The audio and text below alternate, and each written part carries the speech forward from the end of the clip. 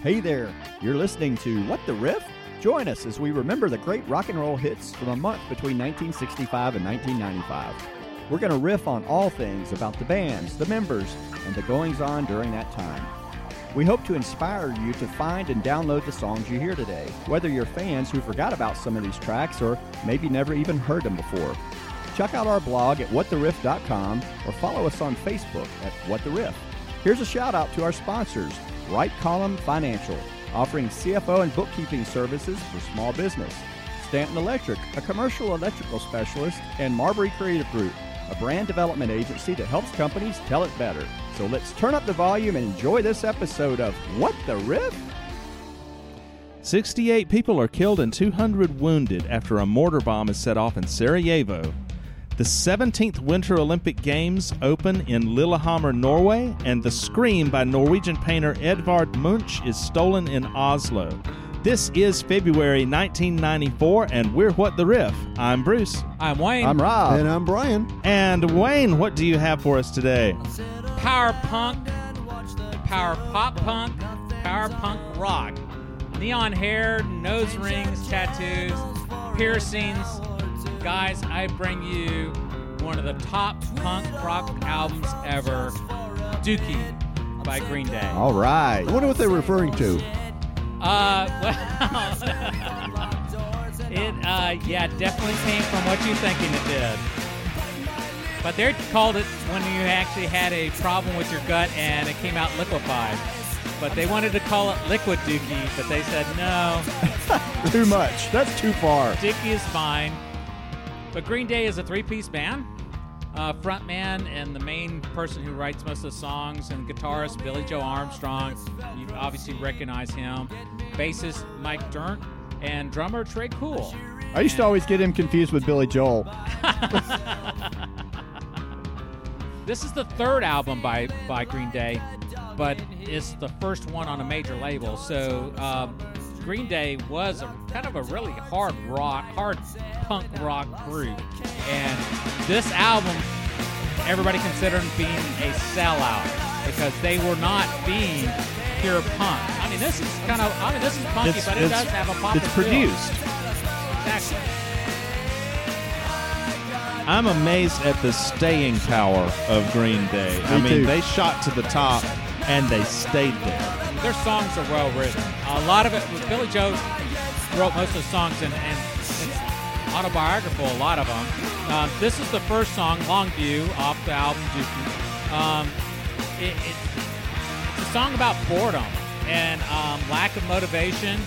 It's about somebody just sitting around the house doing nothing, smoking pot, and the days just became no longer fun. Here you go. You know? Yeah, no one's calling. I sit around and watch the tube, nothing's on.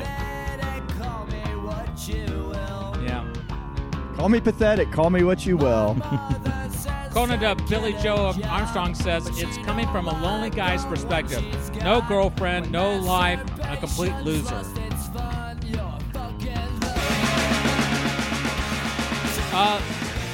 The video is about a guy basically sitting in an apartment and just looking at these different shows. You know, back then we didn't have 500 channels. We only had 36 on cable at the time, if you remember. I think Springsteen said there's 57 channels and nothing on. Yeah. But it's the band's also playing like over in a corner, stuck between the bathroom and a closet. And they're all playing in this one corner while Billy Joe's watching these TV things. And they end up just tearing up the apartment afterwards. So. Smoking cigarettes and watching Captain Kangaroo. Don't tell me there's nothing to do.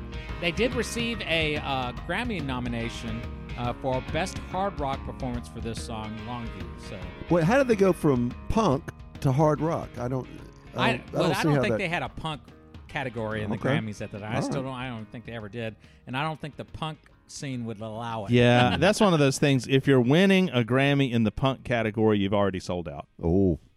Now this song next is sort of a deep cut. I was going to say I didn't recognize the name. It's a fan favorite, and love the bass. I don't even consider it really a deep cut because they did kind of release it as a single. I remember this. Yeah, I've heard this. it just never really got the traction of the other songs. There's plenty on there. I remember this on 99X. I was going to say that's why, because I was listening to 99X in 1994. Yeah. And Billy Joel wrote this song because his former girlfriend, who's a feminist, had a poem with the identical title. And so in turn, he wrote the song She to show to her. And of course, she ends up dumping him and moved to Ecuador. But, so he goes, well, I'm going to put this song on my album. So he did do that.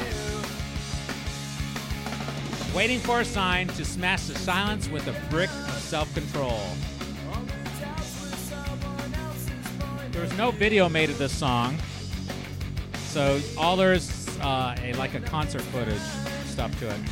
It's notorious, though, that Billy Joel will perform this in the nude while he's playing this. So I guess the Miami still doesn't have a problem with that, or doesn't have a problem like that, like they did with Jim Morrison of the Doors.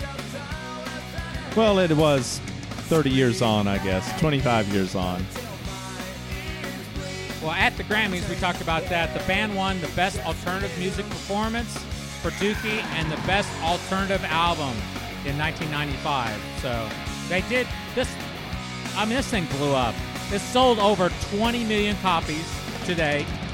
And Green Day, we talk about lasting power, it sold 75 million worldwide. They're one of the best-selling artists of all time. Really?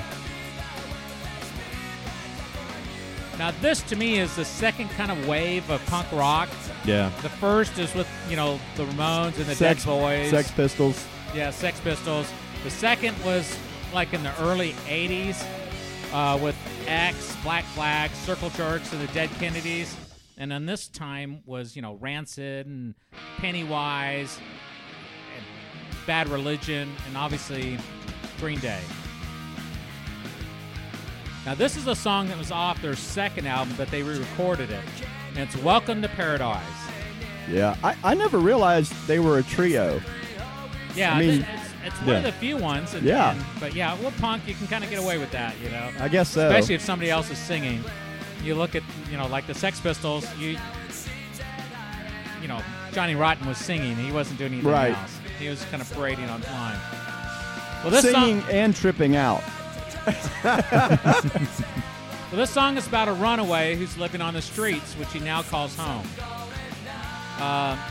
Billy Joel was talking about it because I'd moved out of my house in the suburbs in West Oakland into a warehouse that was rat-infested, and it's a really messed up neighborhood with a lot of crazy punk rockers and friends. He was paying $50 a month, which was great because you get paid a couple $100 here and there doing a gig.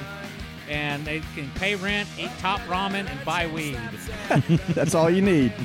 He says there's not a part of this song that's not true. And initially it starts out, Dear Mother, can you hear me whining? It's been 3 whole weeks since I left your home. So, and its sudden fear has left me trembling. So I'm feeling so alone. I'm kind of a closet Green Day fan. Like I don't think about them. Mm-hmm. I don't know that I own any of their music, but when it's on, I listen to it, and it's well done. It really is. Well, this song has a 60s vibe. Mm-hmm. But you listen to it, it's the musicianship is strong. Yeah. The bass line is great. The drums are driving. That guitar in the background, fantastic. It's just got a really good sound. Speaking of bass, that's the big thing on this is bass is coming along quite a bit. Yeah. I would give Red Hot Chili Peppers sort of that nod that started all that the bass kind of came to the forefront versus the electric guitar. Mm-hmm. Like you said, the electric guitar is more of a rhythm section. Yeah, listen to it here. So has any of y'all seen The Decline of Western Civilization? There was 3 documentaries. Yeah, I turned the news on this morning. I saw the news today. Oh, boy. Well, it was developed by Penelope Spears, and it chronicles, different eras. And the first one is about the early punk rock that we talked about, that second wave that came out in the early 80s. And I have not seen that one. I saw the second one. The second one is more of the heavy metal stuff from the late 80s, and it mainly focused on the bands. This last one was in 1998, and it was it did some of the bands, but it really focused on homeless teenagers. And it's the third of the trilogy, and it's almost sad. You kind of feel bad for them. Really, all those guys wanted to do was get drunk, get high, go to punk rock groups, and beg for money, I guess. And they would crash at different places. There was one guy that was getting disability, and so everybody would crash at his house or just trash his house at a party or something. It was scary, you know. It's like, oh my goodness, I feel so bad. And, you know, hell, that's 25 years ago. You're sitting there going, what happened to these people? And unfortunately, at the end of that movie, you find out it's really a sad ending. But go out and see that the decline of Western civilization. It's on YouTube. It's number 3. You can see all 3 of them, but definitely the third one if you sort of want to see what that punk life rock style was. It sounds pretty cool. And bad at the same time. This is got to be one of their biggest hits. Yeah, it's actually kind of one of their mellowest also. This is the 4th single and the biggest hit off of Dookie, When I Come Around. It would appeal to more audiences, clearly. And it did. Yeah. It sold over 500,000 copies as a single, which is unusual at that time because people were buying the album. At this time, you got 4 singles on an album, you're buying the album. You're not buying the single for 99 cents. Right. It is the biggest single that they've ever had off this album. And it's sort of a song about Billy Joe talking about a girlfriend that he knows, and she's pissed off at him.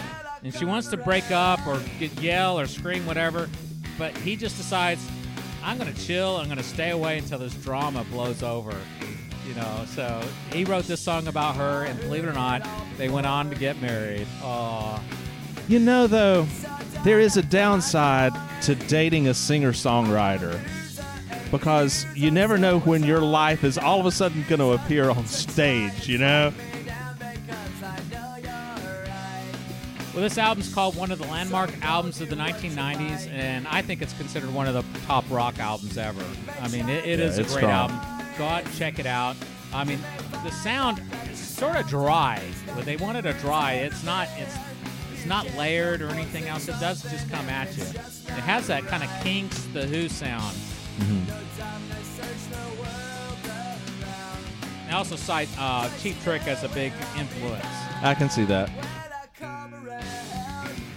These guys played at Woodstock 94 and Lollapalooza. I guess they're still out. That bass line is very strong. It's almost a counter melody. Yeah. I mean, that was a good point that you brought up, Wayne, about bass kind of taking over. And, yeah, clearly. Like you said, Chili Peppers did that too.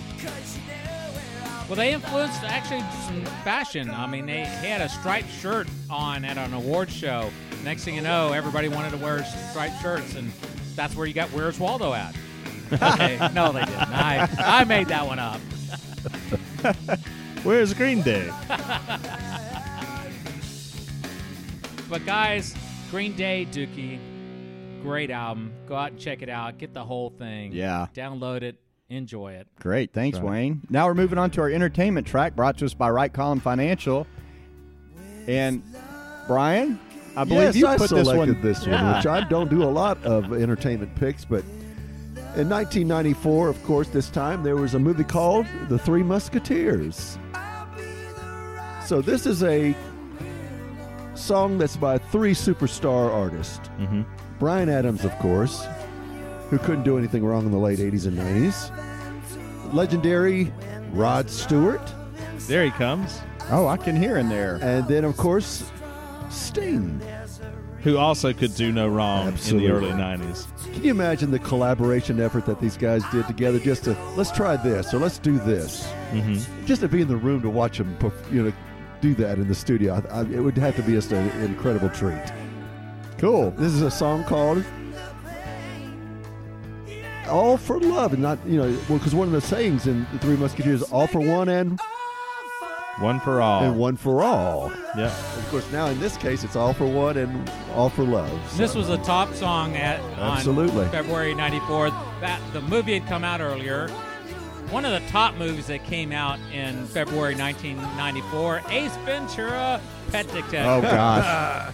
And that was when the dolphin from the Miami Dolphins was stolen, and Jim Carrey had to go find him as a detective, animal detective. And I still not go in there. and to this day I say, all righty then. Yes. Now, we talked about the Olympics a little earlier. The CBS coverage of the women's short program of the women's figure skating at the Olympics was the highest rated Olympic show ever in the United States.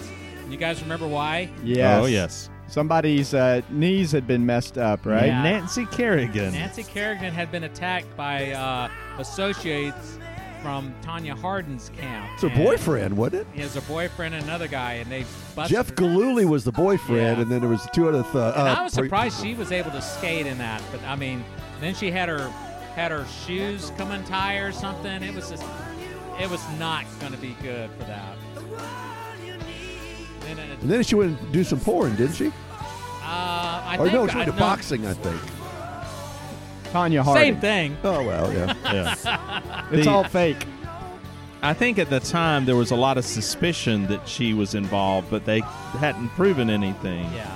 But that was it. It was the drama of that. Yeah. During the open monologue of Saturday Night Live, guest host Martin Lawrence makes a very explicit sex joke and resulted with him being banned for life from SNL and then the entire network after that for a year. Are we going to post that on our Facebook page? I It's think just bleep, bleep, bleep, bleep, bleep, bleep. perhaps not. A couple of people who died at this time. William Conrad. You guys remember him? Yeah, Bill Conrad. Yeah. He was Cannon, Jake and the Fat Man, and I always thought it was kind of funny. I mean, you could not do Jake and the Fat Man and William Conrad as the Fat Man in that TV show. No. And then there's Dinah Shore, and you remember her. She was a big Yeah. singer, Yeah. and she had her own Yep. talk show. Yep. I mean, it was. I'd say it was probably about 20 years on, Yeah. on She television. was also dating or living with Burt Reynolds. Really? Yeah. Oh, I didn't know that. Yep. I kind of put Dinah Shore's show with Phil Donahue. Like Yeah. those kind of were together at the same They were time. contemporaries. Yeah. Pioneers in those types of shows. Merv Griffin had a similar show. Some other movies that came out. 8 Seconds was a bull riding biographical kind of drama film with Luke Perry. My Girl 2 with Dan Aykroyd and Jamie Lee Curtis. I don't remember that one. The Getaway with Alec Baldwin and Kim Basinger. Somebody should have told him he shouldn't have done that movie. It's going to cost you a lot of money, Alec. And a lot of heartache. All right, that was your entertainment from February 1994. We're now going to take this time to people's top hits. And who's going to be bringing us our next top hits? I look over and it's going to be Rob. Rob, what top pick did you bring? My staff pick is pretty groovy. Listen to that fuzzy guitar there. Oh, yeah. We kind of have a little bit of a kind of love child here. Mm-hmm. Now you hear the voice, it's Lenny Kravitz. And this is his song, Spinning Around Over You. You know, I really think he's a little more hippie than hipster. It took him a while to kind of figure out his sound, though. So Leonard was born in New York City. And his dad was a TV producer, Cy Kravitz. And his mom was an actress, Roxy Roker. You recognize the name Roker? The Jeffersons. Al Roker? She was Al Roker's cousin. Ah, Yes, and I'm going to get to the Jeffersons in just a minute. So he was brought up in a West Indies Christian and Jewish home. And I thought this was interesting. He said he didn't know that his dad was white until he went to school and his friends brought it up. He never really thought about it. But as kids, you don't, you just assume that however things are in your family is just the way that everything is. It's just the way things are. Well, that's just the way it is. Some things will never change. You got it. So his mom got a role on the Jeffersons, to Brian's point, and they moved from Manhattan to L.A. And do you remember the couple that lived across the hall from the Jeffersons? Yeah. Mm-hmm. It was Tom and Helen, Yeah. and they were an interracial couple. So Roxy tried out for the audition for the part, and the producers didn't know she was in an interracial marriage at the time. And when they found out, they go, well, you need to play this role. So she did. So Lenny Kravitz, apparently, according to his dad, was banging on pots and pans when he was 3 years old. When he was 5, he proclaimed he wanted to be a musician. His parents got him drums, gave him a guitar, and really supported him. And they took him to shows. His dad was a jazz producer as well. His dad took him to see the Jackson 5 at Madison Square Gardens. Oh, Wow. wow. And that really had an influence on him.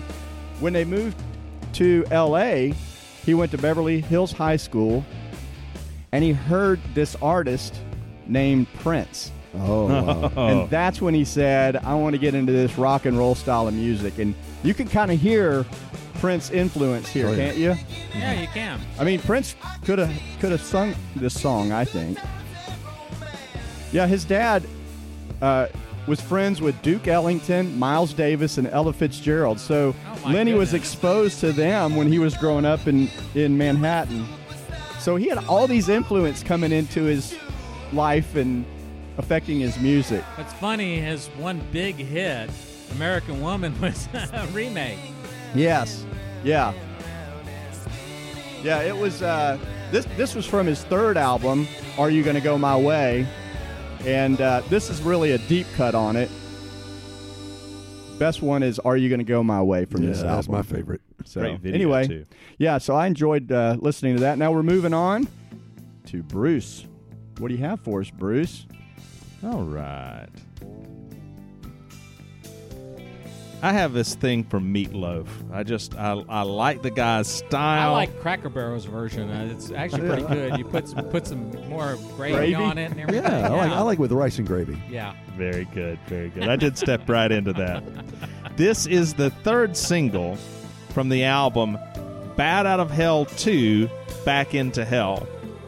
Now, Bad Out of Hell came out in 76? Yeah, and you 77? covered it. Yeah, I did. And I figured I'd never be able to cover Bad Out of Hell 2, so I'm just picking off the good songs from it. That was one of our longest episodes, as a matter of fact. Probably so. Although we only had 3 songs. Exactly. You could only put 3 songs on it. That was a fun one. So this is, like I said, it's the third single, but it's an older song. It's written by Jim Steinman, who wrote a lot of the stuff that you hear from Meatloaf is Jim Steinman's songwriting. He did Bad Out of Hell. He did Bad Out of Hell 2.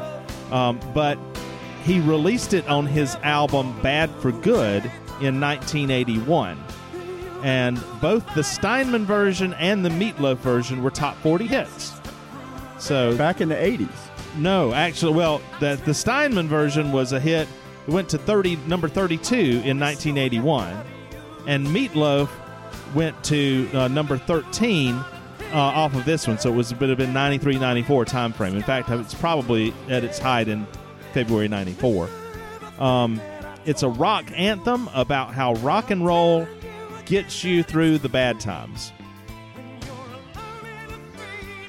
So, in fact, the Steinman version, the Bad for Good album, that entire album was intended to be a follow-up to Meatloaf's Bad Out of Hell. But there was a big falling out between Meatloaf and Jim Steinman at the time. And so that song and several others that were on Bad for Good appear now on Bad Out of Hell 2. When this song started, at the beginning, I wouldn't have guessed it was Meatloaf. It had a different sound to it. I should have. I can't think of it now, but it reminded me of another band. I was thinking that's who it was. Yeah. But Well, the thing I like about, and Steinman's music has always appealed to me because of his lyrics, the fact that he puts a saxophone in there. You gotta like that, right? You can never go wrong there. But he wrote a lot of stuff that I didn't realize. So, you remember the song by Bonnie Tyler, Total Eclipse of the Heart? Yes. That's Jim Steinman. He did that. The other one I got a kick out of, he did Air Supply's Making Love Out of Nothing at All. He led a really exciting life, it sounds like. I'm going to say Air Supply is sort of a guilty pleasure of mine. Believe it or not, when I really want to mellow, I roll up those windows and I'll crank up some Air Supply. Let's make an exception and cover an Air Supply album, and you bring it, Wayne. No, thank you. Maybe we can duplicate a month that we've already done. It'll be the guilty pleasure episode of What the Riff. We should each have one of those. That'd be fun. Well, Air Supply is going to have to make it as a staff pick. Somebody's going to pick it. I already picked ABBA as a staff pick. I did Dolly Parton. That's right. You did? Sure did. There's an age difference there, isn't there? Well, she's The thing I like about Steinman's lyrics is it's just there's certain little hooks about it. Like in this song, the first lyrics are, "You can't run away forever, but there's nothing wrong with getting a good head start." You know, I don't know. I just like that. He's got a choir of voices in the background that sounds kind of interesting. Oh yeah. Well, I mean, this is very well produced. By this time, you know, Meatloaf is a known quantity. You know, they knew that they could, when they have Meatloaf and Steinman together, he's going to produce something great. Lots of people would work with him. He'd been out on the Midnight Movie, Rocky Horror Picture Show. Yes, he was Eddie. Yep.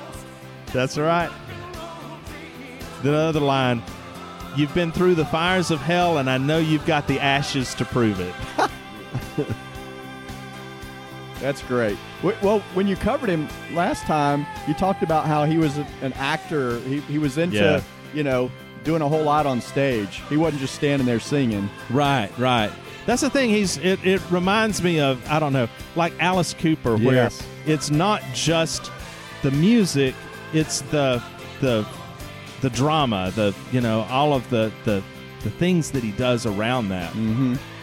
He's got a lot of passion in his voice. In fact, that's one of the problems that they ran into after Bat Out of Hell is, he kind of messed up his voice because he was on stage and doing these things all the time.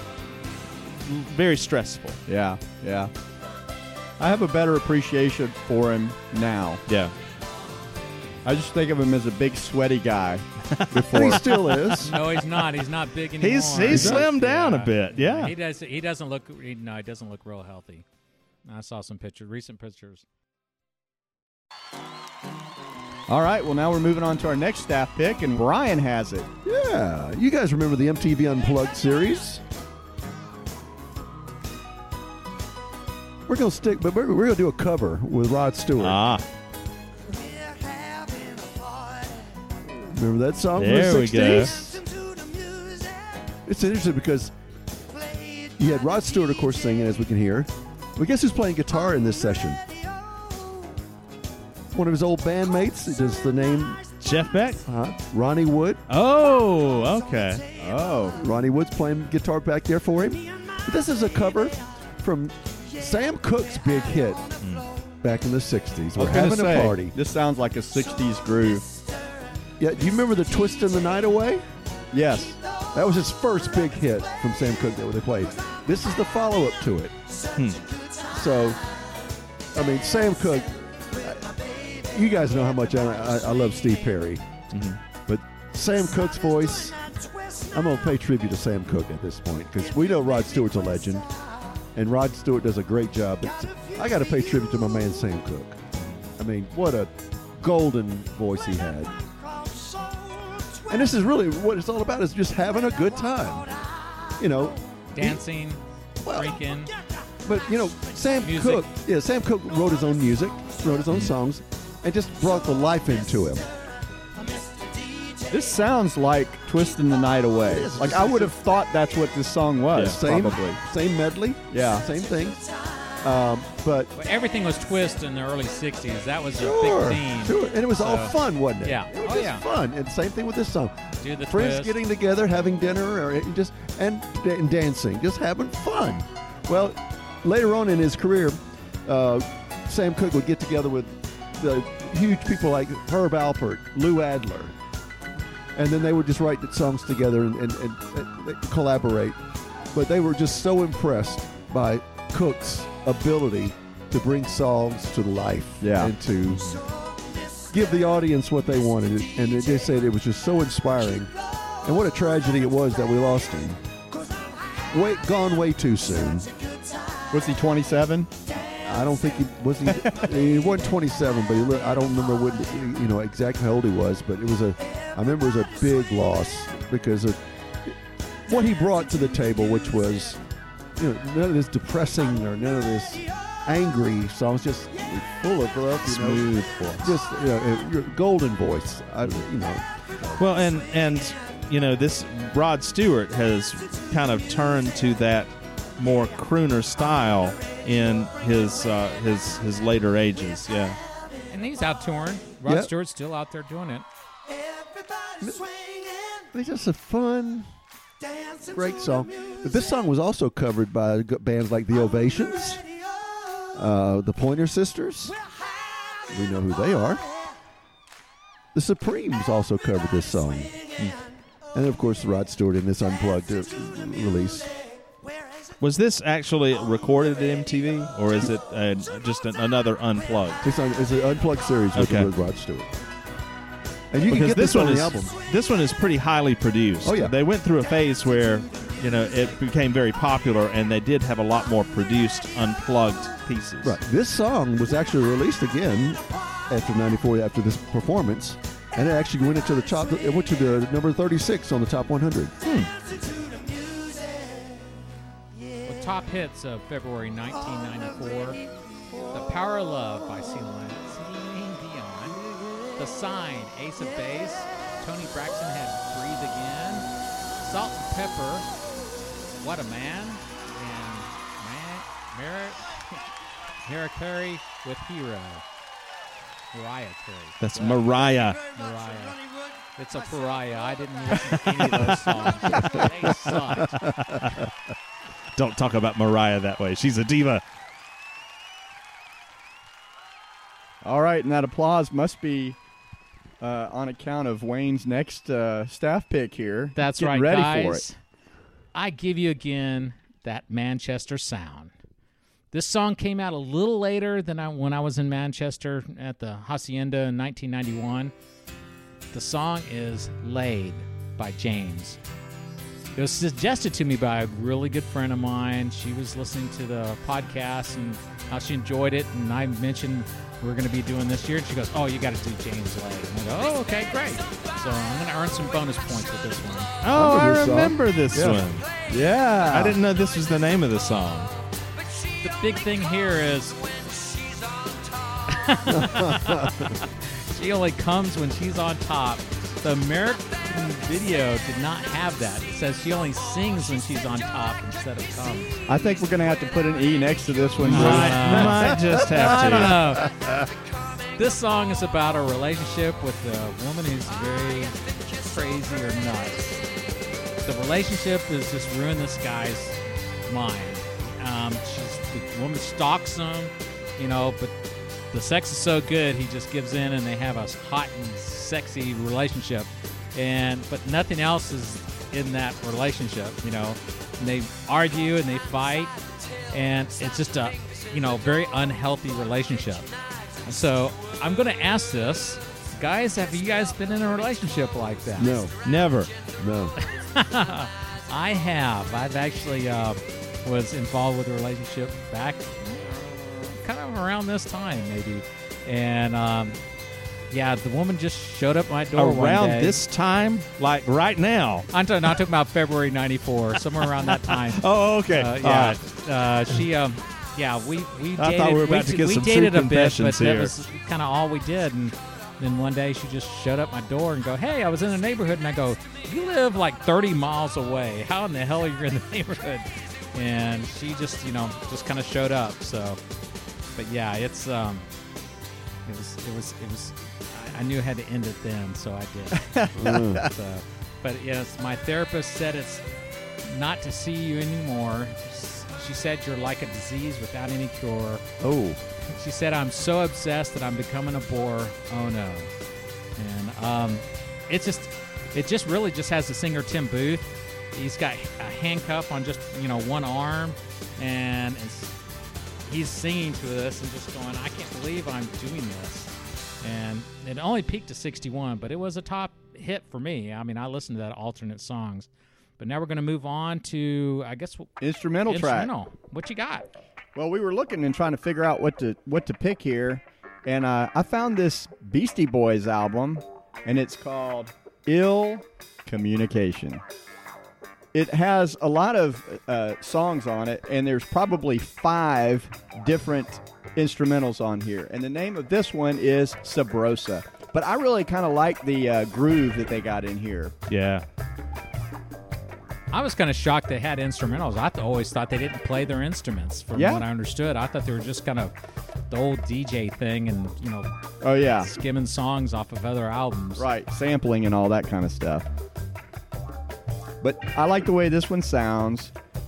They've been around, actually, at this point, they've been around for a while because they started in 1981. Yeah, 85 is with Fight for Your Right to Party, I think, came out. Yeah.